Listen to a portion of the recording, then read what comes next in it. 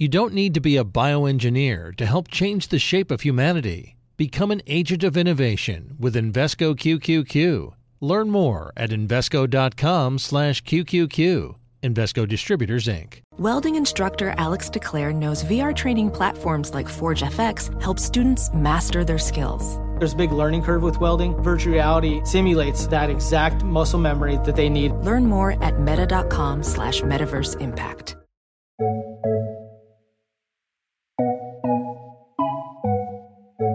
Welcome to Trillions. I'm Joel Weber. And I'm Eric Balchunas. Eric, every once in a while we get to talk to someone who's like basically an ETF VIP, and I think we have another one of those people today.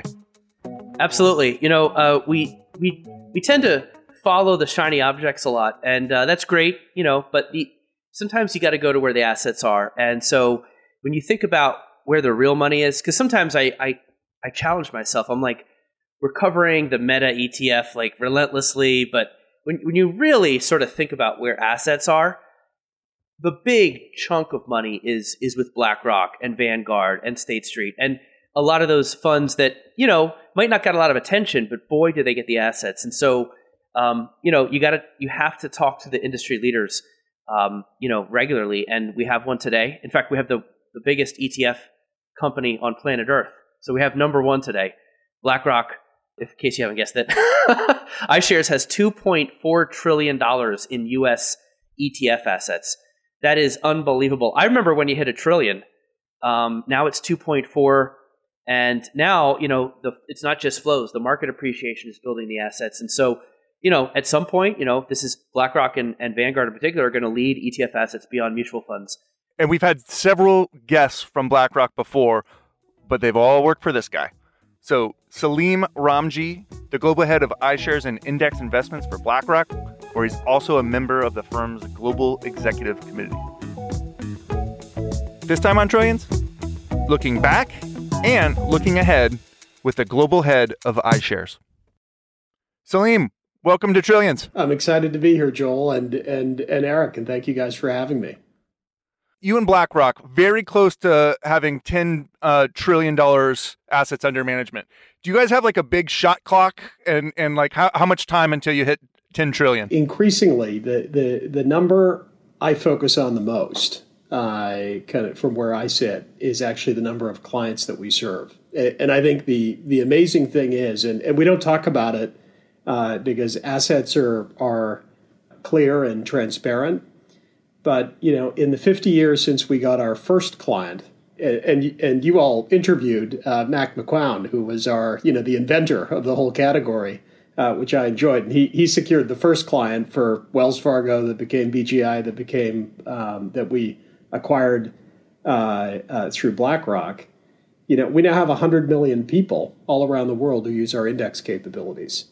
And I think if there's one number that's the most remarkable to me, I know you'd have to rename your show Hundreds of Millions, and that's kind of less impressive than Trillions. But if there's a number that's the most impressive to me, it's that there are 100 million people all around the world using our ETFs and using our index capabilities for savings, for investing, for a whole assortment of things from that very first client that Mac had secured for us back in 1971. I mean, you know, that actually brings up an interesting question. You forget how many people are investing, and in particular your shop. Like when you are in your regular life, you know, throughout a year, do people kind of, I don't know, bring up the iShares ETFs they own? Like, are you a little bit of a celebrity given that iShares is so prevalent in many people's portfolios at this point?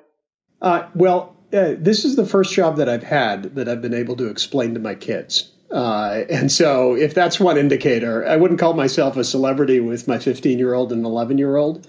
I'm happy to report that both of them put their birthday money into iShares. That's sort of a household requirement. But are you willing to disclose the tickers? I am, and it's actually okay. It's fascinating. So they had saved up about $1,000 a piece, and I'd open them up an account, commission-free account, and I told them that they could invest in whatever they wanted as long as it was iShares. It was about a year or two ago. And my 11-year-old is pretty frugal. And he had invested in 2 iShares tickers. He'd invested in IVV, which is 3 basis points, and he'd invested in ITOT, which is 3 basis points. And he really wanted to invest in the lowest cost ones that were out there. And so that's what he has in his portfolio. My 15-year-old is into technology. And in what I think was a very well market-timed investment, he invested in iRobo, and he also invested in our software dedicated ETF, which are a little bit more expensive, in the 30s or 40 kind of basis points, depending on the exact investment. But they've done really well. And you can't over extrapolate over kind of 2 people who happen to live with you. But I do think it brings out kind of just the diversity of many different types of investors out there. And some are really looking for the theme, and some are looking for the low cost, some are looking for both. And it's just, you extrapolate that across tens of millions of people, and you get kind of the business that we've got. So, Salim, one of the things we want to do is look back on this year, and then we're also going to look ahead. But as long as we're talking about your kids and looking back at the year, what did you tell them when they came to you and said, "Dad, what's up with these meme stocks?" They aren't that into investing that they were into the meme stocks and the like. We obviously saw that. We looked at it. We researched it. For a brief period of time, there was some run up in silver, and including in our some focus on our silver ETF. Oh yeah, that's right. But hold on, can I just give the audience a little background here? So the meme Reddit crowd went to GameStop, then AMC. But then they all had this idea that if you somehow cornered the silver market, the whole financial system would collapse. Like it was almost like that little thing in the Death Star that if you can get the laser beam right in there, the whole thing will explode. But they just didn't have enough, not even close, but they used SLV to attempt this destruction of the financial system. It was all kind of like Keystone Cop-ish, in my opinion, but they did buy SLV one day and create volume that I believe was record volume for the ticker. And then it immediately sort of like faded away. But it was a story for a week, I think. Yeah, it was a story for like a couple of days and a week. And I think part of it, it was that. And so it was, I do think the meme stock piece, while it was very noteworthy, and Eric, I'm not sure if it was you who's written about this, that 95% of the media is sometimes about 5% of the activity. And it's, yes. And the more straightforward stuff doesn't get written about. But, as we looked at this phenomenon and we really started to see where was the movement around self-directed commission-free investing going, because a lot of this coincided with commission-free platforms in the United States and massive growth in self-directed investors. Actually, the truth is, if you will, a little bit more mundane. About 1% or a very small fraction of total retail trading in the United States over the past kind of year or two has been in meme stocks. 2/3 of it has been into ETFs, and it's mostly just purchases of ETFs. And so that was really the trend that we took a lot of faith in and a lot of focus in. And that doesn't show any real signs of abating, if you will, because I think there's a fundamental shift that's underway. One of which is a massive growth in self-directed investors since the beginning of the pandemic. And second is a complete reduction, or a very, very significant reduction in commission barriers. How much of a headwind is inflation going to be? It's I don't think we're allowed to say the word transitory anymore. I think, is that right? No. Jay Powell said it's no longer a word. Look, he killed it. It's important to keep perspective around these things, that clearly inflation is elevated. And for many people, that's a really unusual thing. I'm still old enough that I remember the early 80s, and inflation was a different kind of animal back then. But I think as we look at it from BlackRock's perspective, inflation is elevated. But if you think about our own views, by the end of next year, by 2023, those levels will start to moderate out once you get through some of the energy shocks and some of the supply chain shocks that we've been dealing with. And even if you look at the price of oil just in the past month or so, you can start to see some reduction. So I think it's a new risk. It's a real risk in investors' portfolios. We're certainly seeing it in things like our tips and our inflation ETFs. So like 20% of our fixed income flows are coming into inflation. But we're also seeing it in things that are great inflation hedges, whether that's value stocks or kind of our own value ETFs, whether it's in things like real estate. And so there are plenty of ways for investors to protect and hedge against inflation, both in fixed income, in equities, and commodities. But it's just new. And it's just making sure that as investors look at their overall portfolio, that they've got the right diversification and hedges built into place. Yeah, and that's really what we saw this year. The flows are ridiculous for all ETFs. They're taking in about $4 billion a day. Normally they've taken in $2 billion a day. This year they took this just double step up. And people ask me, why the extra? And it was the breadth, things like tips, commodities. You see a lot of the beta ETFs taking in money, some of the things that lagged, small caps, the value. I guess my question for you is, our big theme from our outlook next year is ETFs have transcended the passive label. I think it's officially not, that association is broken. Whether it's the tips ETFs or the smart beta or ARC or themes, I don't think people. I think the ETF is much more like a true wrapper. And could you talk a little bit about what you're seeing this year in flows and where that extra money is coming from and how people are utilizing the wrapper a little bit? Yeah, no, it's a great point, Eric. And I'll cite a little bit of the global numbers, which will be slightly different than the ones that you cited, which I think are the U.S. numbers. But if we look at the global numbers, today, there's over $1 trillion that's come into ETFs globally, both here in the U.S. as well as in Europe, as well as in kind of a range of different local ETF lines that we have and that others have across the world. And just as context, around the time that BlackRock bought BGI, so back in 2010, the total ETF market was $1 trillion. And so, this year, it's not even over yet, we're seeing that amount in the industry in flows. And I think the amazing thing is, when we look at the total ETFs for the industry relative to the addressable market, we think of the addressable market as all stocks and bonds. That's 3% of the global addressable market. Even if we take the number, Eric, that I think that you've used in other publications, which is the addressable market as all registered investment products, it's still 15%. So whichever way you take it, it's still a small number relative to a big system. And we absolutely believe, as you said, that the ETF is really just a wrapper. It's a more efficient way in which to wrap public market securities. And so we've kind of moved, we certainly have and are very proud of holdings like my son has, which is, good low-cost exposures like IVV. But we've also expanded into a whole arena of index-oriented ETFs, things like factors or ESG or thematics, which are transparent rules-based indices, but their goal is to outperform a traditional market cap-weighted index. And if you think about that category, for us, that's about just under $400 billion of our ETFs are in those types of things, factors, ESG, and thematics. And that's double what it was just a few years ago. And so that's really a fast-growing kind of area. And we've also extended it into active management. I mean, it's amazing to me just in the past year. We launched our low carbon transition readiness ETF back in April. It was the largest ETF launch in U.S. history, active or index, and it was an active ETF. And so all of these things are pointing to, I think, Eric, exactly what you're seeing and what we're seeing, which is the ETF is a better technology. It's a better wrapper, and it can wrap all kinds of different public market investments.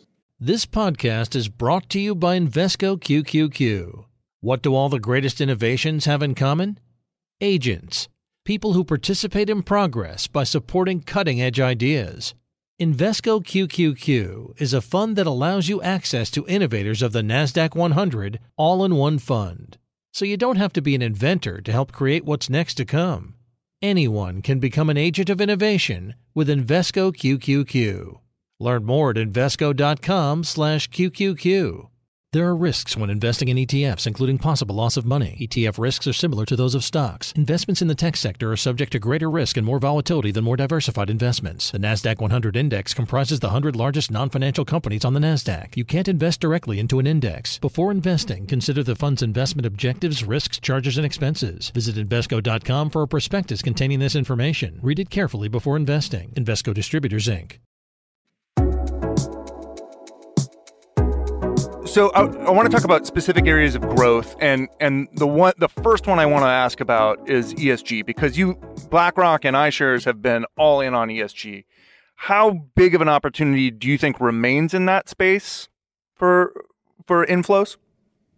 I think we're at very, very early stages of it, and I think we're at very early stages of it, despite the very significant growth that we've experienced. So if you roll back the clock, Joel, like 3 years ago, we had a dozen or 24 different ETFs around the world. We managed about $10-11 billion in those ETFs, and it was mostly a niche category, catering to a niche clientele that was interested in it. And I don't think that was just us. I think that was the whole kind of area of sustainable investing just a few years ago. And I think what we've seen, and Larry Fink, our CEO, has written pretty extensively about the tectonic shift in sustainable investing and in climate investing that we're seeing as a firm. But if you look to kind of the numbers today, we're managing across index funds and ETFs and globally kind of north of $200 billion. And we're doing it across more than 170 different ETFs and index funds, all in ESG. And so if you dig underneath it, what's really driving this growth from our perspective is two or three things. One, there's very significant client demand, and it was latent client demand. And it's not just in Europe. We're seeing growth in the United States. We're seeing growth in Japan. We're seeing growth all over the world for different ways in which to adopt or get into ESG investing. The second thing, which is where the ETF comes in, is that clients are really wanting choice. And that really drove our decision around moving from a couple of dozen products to moving to 170 plus, because for many clients, they had different pathways in which they wanted to adopt ESG investing. Some wanted screened, some wanted optimized, some wanted transition readiness, some wanted thematics. And I think the third thing is they wanted that with transparency and with efficiency. And so every ETF we manufacture, including the active ones, including all the ESG ones, we believe, clear labeling on the package, but we have complete transparency in terms of all the securities that are inside. We were leaders in having complete transparency of all the ESG scores, not just for our ESG ETFs, but for all of them. We've committed that we're going to publish things like implied temperature rise by the end of this year, just to enhance that. But I think you put the combination of increased client demand, greater choice, and benefits of the wrapper, combined with our underlying investment thesis that Larry's articulated pretty publicly around these being good longer-term ways in which to invest, that package just kind of makes us believe that there is very, very significant growth to be had, even despite the pretty significant growth we've experienced in the past 3 years. So I get the strategic vision for that, and I'm curious though. There's the consumer demand for it. There's the transparency that you can provide, but then there's actually just this kind of fundamental thing that I'm wondering how you all wrestle with it, which is when you invest in this, you're it's all for better outcomes, right? And you're envisioning a better world, but often the data that underlies that doesn't actually, back that up necessarily. Like there are companies who are contributing to climate change, but might get a positive score. How do you reconcile that? We come back to this point about choice, about transparency, and giving the right metrics to our clients to be able to help inform them. And so let me just give you two contrasts to kind of bring out kind of some of these things around it. Some of our clients will say, we just don't want these sectors or these types of companies in our portfolio. And that's great. We can actually create, and we have a whole suite of ETFs which screen out and have that. So if you didn't want, for example, certain energy sectors, certain fossil fuel sectors in it. We got ETFs that do that. There are other clients who would say, and this was inherent in the clients that invested in our low carbon transition readiness, it said, look, even if you exclude these stocks from one's portfolio, you haven't really solved the broader problem. And the broader problem is, how do you help companies that want to invest in a greener transition? They may be big carbon emitters today, but they want to lower their carbon footprint, and they want, if you will, investment incentive to do that. And they're willing to show that reduction over time. And they've invested in things like our low carbon transition readiness ETF, where the carbon footprint of that is focused on companies that may have higher footprints today, but are committed to reducing them over time. And so those are two very different sets of clients with different sets of objectives. And so their portfolios may be different, but if we give them the choice, if we give them the transparency so they know exactly what they're getting, and we give them the metrics to make sure that their choices are informed as possible, that's the service that we think that we're doing to the clients, even though they have very different pathways around how they want to invest their money. So we talked earlier a little bit about the hundreds of millions of clients you have, and we touched on retail and how ETFs are so much bigger than the meme stock moment. And I want to ask another question kind of in that same vein, which is the potential for institutional investment. And when you think about that as a trend, how much more potential for growth is there from the institutional side? Since, again, retail got a lot of buzz this year, but like going forward, how about institutional? Yeah, no, it's a great question, Joel, and it's important to remember that our roots were in institutional, right? The first client that Mac had introduced 50 years ago is an institutional client, and I think within the ETF kind of piece of the business, that one of the really important shifts that's happened in a positive way amongst our institutional clients was really catalyzed back in 2020. So if you think about all the stresses that the whole marketplace, that ETFs, particularly bond ETFs, went through back in the spring of 2020, and you think about how they performed kind of through all of that stress, and I'm happy to talk about it. We've written about it. We're proud about how they performed under that market stress. But importantly, what happened was that many institutional investors that hadn't yet adopted bond ETFs in particular saw their resiliency, saw their ability to withstand market stresses, be able to still have the ample liquidity that they did, be able to still trade exceptionally well. And even the most skeptical institutional investors have become clients. And so, if you sort of turn the old narrative of index investing kind of on its head, and Eric, you talked about the blurring of index and active, but now 8 of the top 10 active managers in the United States use our ETFs as part of their active investment process. In many cases, those are bond ETFs, and they're using it for liquidity. They're using it for lower transaction costs. They're using it to be able to access certain corners of the market much more easily and much more cheaply than they otherwise could if they held the bonds. But I think it isn't in the 100 million stat, but it's certainly a area that we're very, very focused on. And it's certainly an area that isn't talked about as much, because it almost turns on its head the old notion of active versus index, or even active and index, which is that active managers are using ETFs as part of their active investment process. And I think that's an area that we're seeing expansion, not just with other active managers, but we're seeing it with insurance companies, we're seeing it with pension plans, we're seeing it with other large pools of assets that, especially in the bond market, are just finding it too antiquated or too non-transparent or too expensive. But they're finding the opposite to be the case when they're able to access the bond market through ETFs. So that's a whole other area that we're very, very focused on, even if it isn't captured in the 100 million. So you touched on the bond market, and I always say bond ETFs let people trade bonds like stocks. Everybody likes the way equities trade. ETFs have standardized and made everything trade like an equity, and it's a beautiful thing. We have part of our outlook next year, we have the 5.0 era of ETFs in digital assets. And there's such a hunger out there. You just described it with the bond market. It's very parallel to trade crypto in an ETF because of all the benefits you just named in the way that's difficult. Advisors don't want to go into the exchanges. And the way the bond ETF really helped some people get access to bonds and it just made it easy.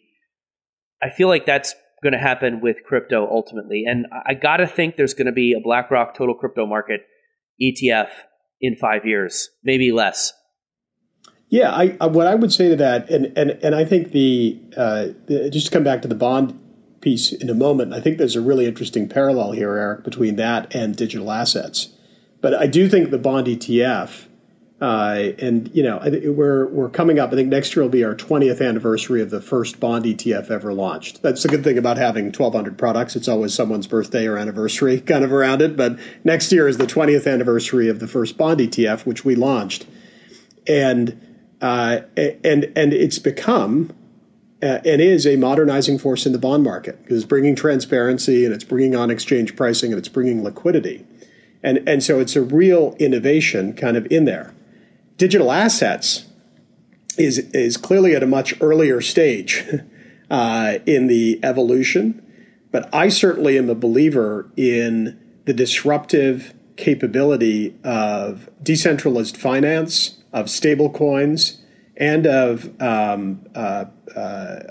cryptocurrencies to the entire financial marketplace itself. You can't see it here because it's on my desk and this is a podcast, but I just met with a professor at Duke named Cam Harvey, who's written a very good book called DeFi and the Future of Finance. And I'm a believer that the future of finance is here in the decentralized capabilities around it. I think cryptocurrencies are one kind of application of it, and certainly not the most profound of all the different applications when you start to think about decentralized finance. And so we are readying for launch a thematic ETF, which will have blockchain and the ability for people to be able to access companies that are active in this space, just as my son is able to access kind of, robotics, autonomous vehicles in some of the other ETFs. And in terms of like actual crypto ETFs, I think that we want to make sure that whatever we do, whatever we put our brand on, whether it's the BlackRock brand or the iShares brand, doesn't matter. It's to the highest standards that people expect. And that means from a regulatory point of view, from a liquidity point of view, from a transparency point of view. And so I expect as the regulatory environment becomes clearer and as the underlying liquidity dynamics in that marketplace become more to our satisfaction, that some of those dynamics will work in our favor. And so if you put a 5-year horizon on it, Eric, yeah, I think so. If you put a next month horizon on it, I don't think so. So I'm really curious about this and your interest in a space like DeFi. There's certain players in the world who are huge. You're one of them. This could be an existential moment for finance, right? How does someone like you, who has to wrestle with strategy for iShares, BlackRock, how do you make sure that you don't miss out on something that could be totally transformational? Yeah, I think I look at decentralized finance and all of its various applications as an opportunity. And I look at it as an opportunity first and foremost for our clients. And a lot of the ways in which we've grown iShares, just to take the ETF example, but you can abstract it to indexation more broadly, is by reducing frictions in the system in order to benefit our clients. We have the benefit that our business model is a fiduciary business model, so everything we do is on behalf of other people's money. We don't have kind of other businesses beyond that. And so if we're completely focused on how do we reduce frictions, the frictions may be a commission barrier on a self-directed platform in Germany or in the United States. The frictions may be the lack of transparency in the bond market.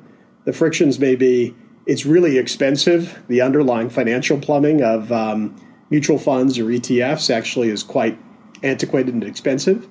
And if decentralized finance over time is able to do that in a better, cheaper, more efficient way, that's fantastic because that's like the basis on which much of our growth has come from, which is from reducing frictions to benefit clients. And so the reason I get excited about decentralized finance, including the currency aspects of it, is because of that ability to reduce friction. And the reason why I see it as an opportunity for BlackRock is that we're able to do it for the benefit of our clients. And a large part of how we've gotten as far as we have is by, if we make it easier and we reduce barriers and we think about our clients' interests first and foremost, good things generally happen. And I think that even though we may all speculate or disagree about, is it 5 years, 10 years, 20 years, 25 years out, there's something really, really compelling in the underlying technology case, I think, of decentralized finance that we are very focused on, and very focused around how and in which pockets are the best pockets for us to participate. This podcast is brought to you by Invesco QQQ. What do all the greatest innovations have in common? Agents, people who participate in progress by supporting cutting-edge ideas. Invesco QQQ is a fund that allows you access to innovators of the NASDAQ 100 all in one fund. So you don't have to be an inventor to help create what's next to come. Anyone can become an agent of innovation with Invesco QQQ. Learn more at Invesco.com/QQQ. There are risks when investing in ETFs, including possible loss of money. ETF risks are similar to those of stocks. Investments in the tech sector are subject to greater risk and more volatility than more diversified investments. The NASDAQ 100 index comprises the 100 largest non-financial companies on the NASDAQ. You can't invest directly into an index. Before investing, consider the fund's investment objectives, risks, charges, and expenses. Visit Invesco.com for a prospectus containing this information. Read it carefully before investing. Invesco Distributors, Inc.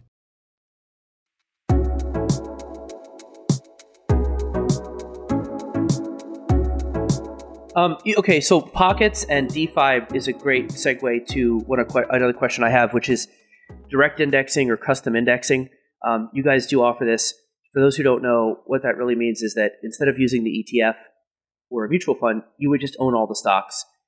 And the benefit of that, they say, is that you can custom the index.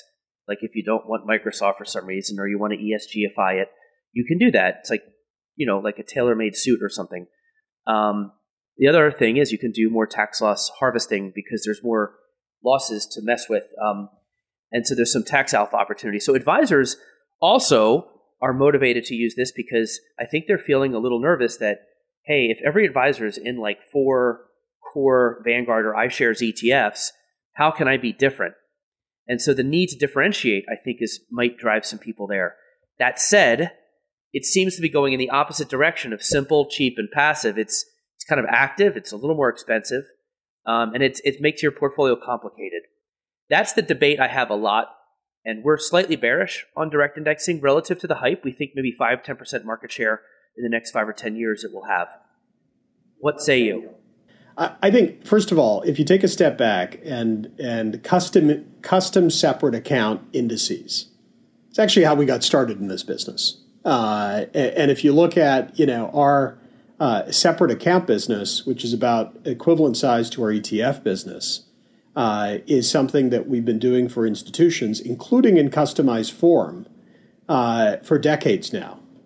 And the application, and it was about a year ago that we purchased Aperio, which was a real pioneer, we thought, in the U.S. high net worth and the U.S. wealth market, in applying those same techniques that we've been doing for institutions for high net worth investors within the United States. And so the thesis underneath it was a bullish thesis, which has proven itself out in our opinion. But at the same time, all of these coexist in a much broader ecosystem. And so, like the really interesting thing, and when we were involved in the due diligence, and you looked at some of their top clients, they were big iShares clients at the same time, because in many cases, custom SMAs were complements in a broader portfolio that included alternatives and included ETFs. And so, even for the same client, even for the same institution or individual, they wanted some of the convenience, simplicity, lower cost kind of aspects that ETFs had provided, and they wanted custom features kind of inherent in their portfolio as well. And so that's very much what we're seeing when we see in U.S. wealth clients move towards fee-based or fee-based portfolios. They certainly buy ETFs, and about half of their portfolios kind of move towards ETFs. They buy custom indices, or they buy I'd call it custom separate accounts, and that's been about 10 to 15% of the portfolio.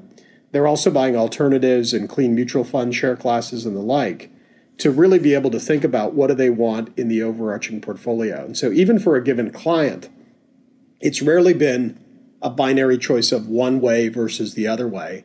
And it's really been a mix of different capabilities. And I think that that's really the bet that we're making, which is that a client's going to want choice, a client's going to want lots of different vehicles. But what they're really going to want is they're going to want things that, give them great efficiency, whether that's for taxes or total expenses or both, be able to give them kind of strong after-tax returns, and be able to give them a portfolio which does what they want over the long term. ETFs, the value proposition they bring is just so strong. Liquid, tax efficient, 3 basis points. And, there's some hype around direct indexing that it's going to completely sort of like disrupt ETFs. And it could. We'll cover it if it does. But every year, the flows just aren't there. They're very mild compared to the flow-a-thon we see in ETFs. And I guess, do you see them, if ETFs are 40% of the whole fund pie right now and mutual funds are 60%, what might that pie look like in 10 years? Yeah, I think with direct indexing in there. Yeah, I think direct indexing will be one. And you're just talking about U.S. wealth, or the U.S. wealth marketplace. You're talking about you'll do U.S. Yeah, U.S. for now. Yeah, look, it's going to be one of many different important parts of a portfolio. I personally think that ETFs are going to be half of any portfolio in a fee-based kind of world. I think direct indexing is going to be, 10, 15%. I think alternatives are going to be 10, 15%. And I think clean mutual funds, or even just, if you will, unmanaged securities, maybe holding up the rest of it. And I'm fond of talking, I'm sure many of your guests are fond of talking about how the ETF has totally disrupted the mutual fund, and ETF is the default investment vehicle kind of this century, just like the mutual fund was of the last century. The mutual fund is close to 100 years old in a couple of years. But last time I checked, there's still 5-6 times the assets in mutual funds as there are in the ETFs. And so even though the ETF has been disrupting the mutual fund for the better part of 30 years, there's still a really big mutual fund business out there. And I think the best way to think about this is not so much in binary terms that one takes over the other, as it might if you think about like generations of phones, or you think about generations of computers, that many of these things exist for different purposes in a portfolio. And it's how do you blend them in a portfolio, and that's the U.S. wealth case, versus even if you think about things like DC plans. I mean, DC plans have mutual funds in them. Much to my frustration, they don't typically have ETFs in them because there's a technology barrier to having ETFs in many different 401k record-keeping platforms kind of within there. So there's a big embedded base of mutual funds there that's kind of got barriers which aren't, they have to do with technology and infrastructure more than they have to do with anything else. And so I think you're going to have these millions and tens of millions and maybe even hundreds of millions of clients all making lots of different choices. Some of them want hyper customization. Some of them want ease and simplicity.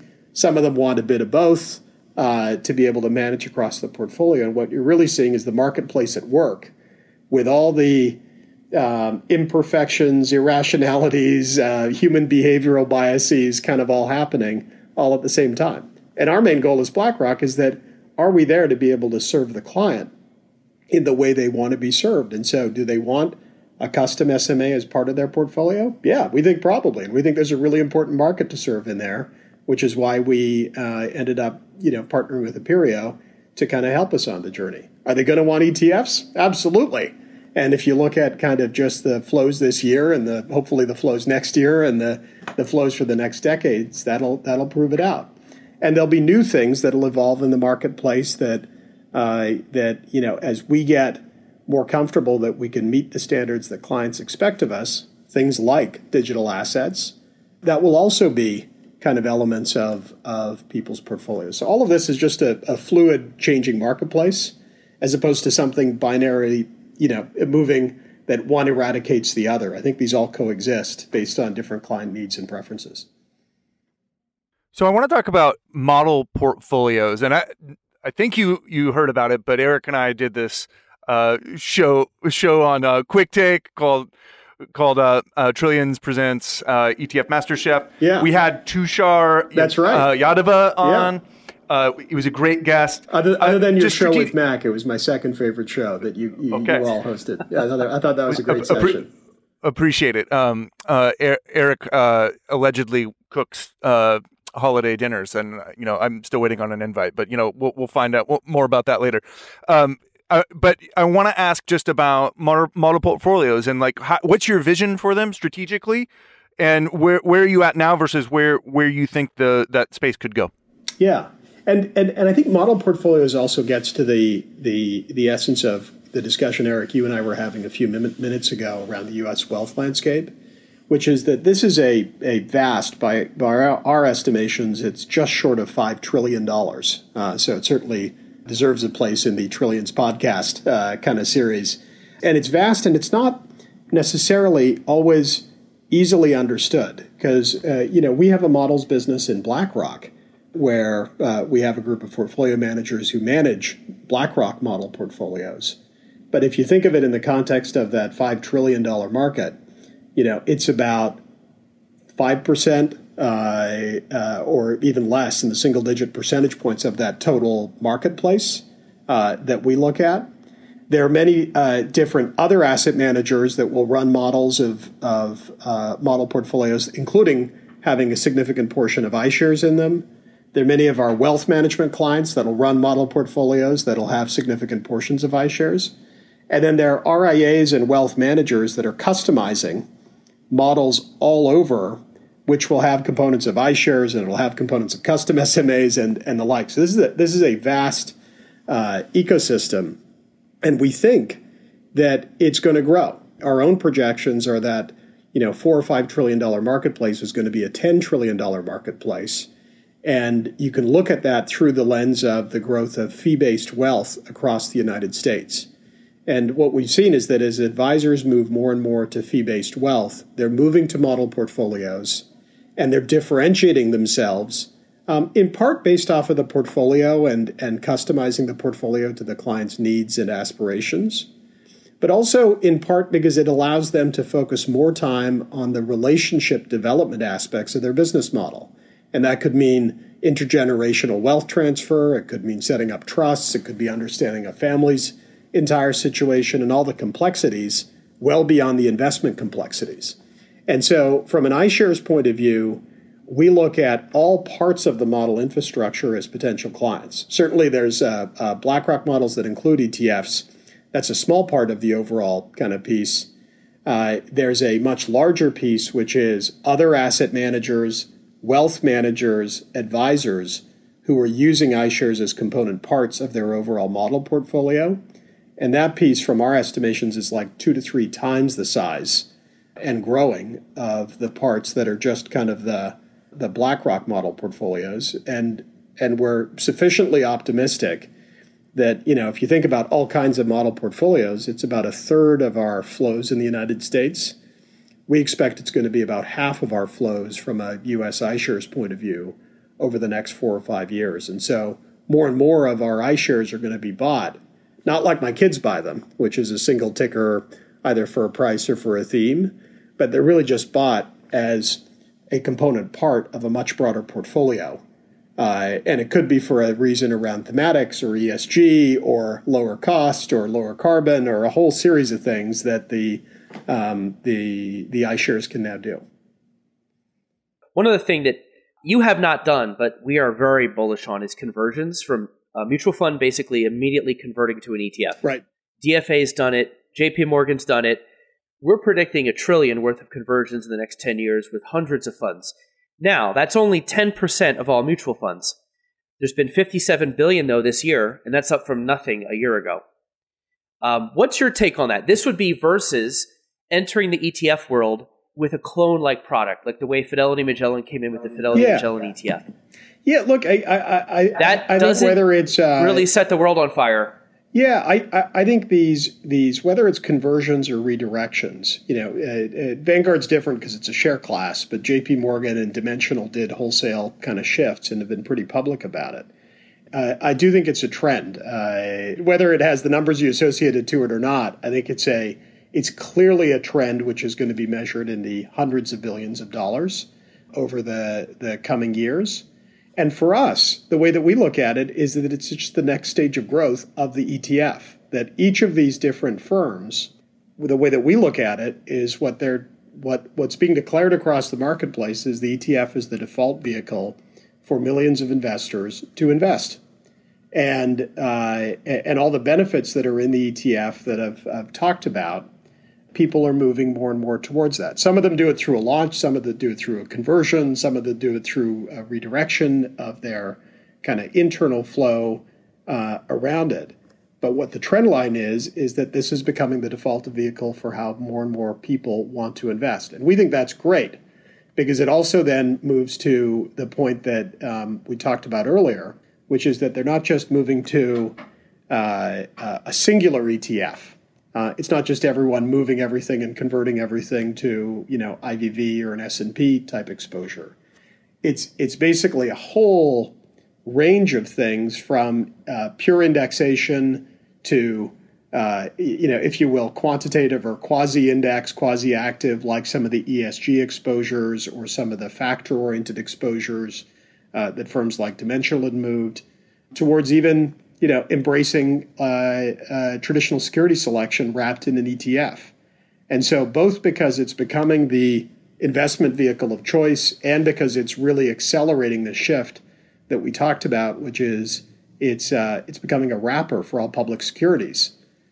We think that's really exciting because, again, to go back to the beginning of this conversation, whether you look at the ETF market as we do, as 3% of the addressable, or you look at it as you do, which is 15% of the addressable of regulated funds, that's still a vast opportunity to get more and more people to adopt it. And so, it'll certainly mean more competition for us, which is great. We welcome it because what we also think is going to happen is it's going to mean that the overall pie or the overall category is going to expand at a very, very rapid rate, which we're really exciting about continuing to lead and continuing to kind of expand the universe, if you will. Okay, Salim, I'm going to ask you a question that we ask everyone who comes on Trillions. Yeah. What is your favorite ETF ticker that is not your own? My favorite ETF ticker that is not my own. I have a lot of interest in what ARK is doing, in part because I think that they're really pioneering the ETF as a transparent form for security selection. And, they'll go up, they'll go down kind of as security selection kind of goes. But I think that's a really, really interesting development that's happened over the past, they've been in business for, 6-7 years, but particularly over the past couple years. I think that's a really pioneering expansion, certainly one we're looking to expand ourselves into. But I think that's a really interesting development in this blurring that we talked about. Salim Ramji, thank you so much for joining us on Trillions. Thanks, Joel. Thanks, Eric. Thank you guys for having me.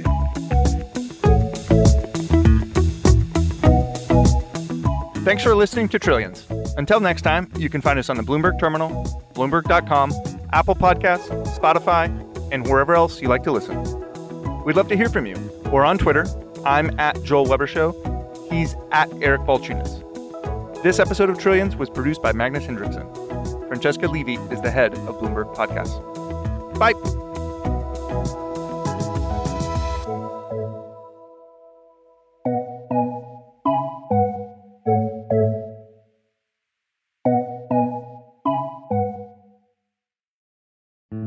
Osage County, Oklahoma is getting a lot of attention right now.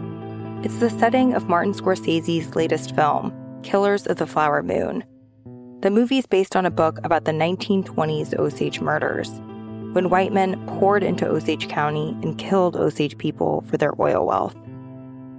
I'm Rachel Adams Heard, the host of In Trust, a podcast from Bloomberg and iHeartMedia. For over a year, I was reporting a different story about other ways white people got Osage land and wealth, and how a prominent ranching family in Osage County became one of the biggest landowners here. Their ranching empire was built on land that at the turn of the century was all owned by the Osage Nation. So how'd they get it? Listen to the award-winning podcast In Trust on the iHeartRadio app, Apple Podcasts, or wherever you get your podcasts.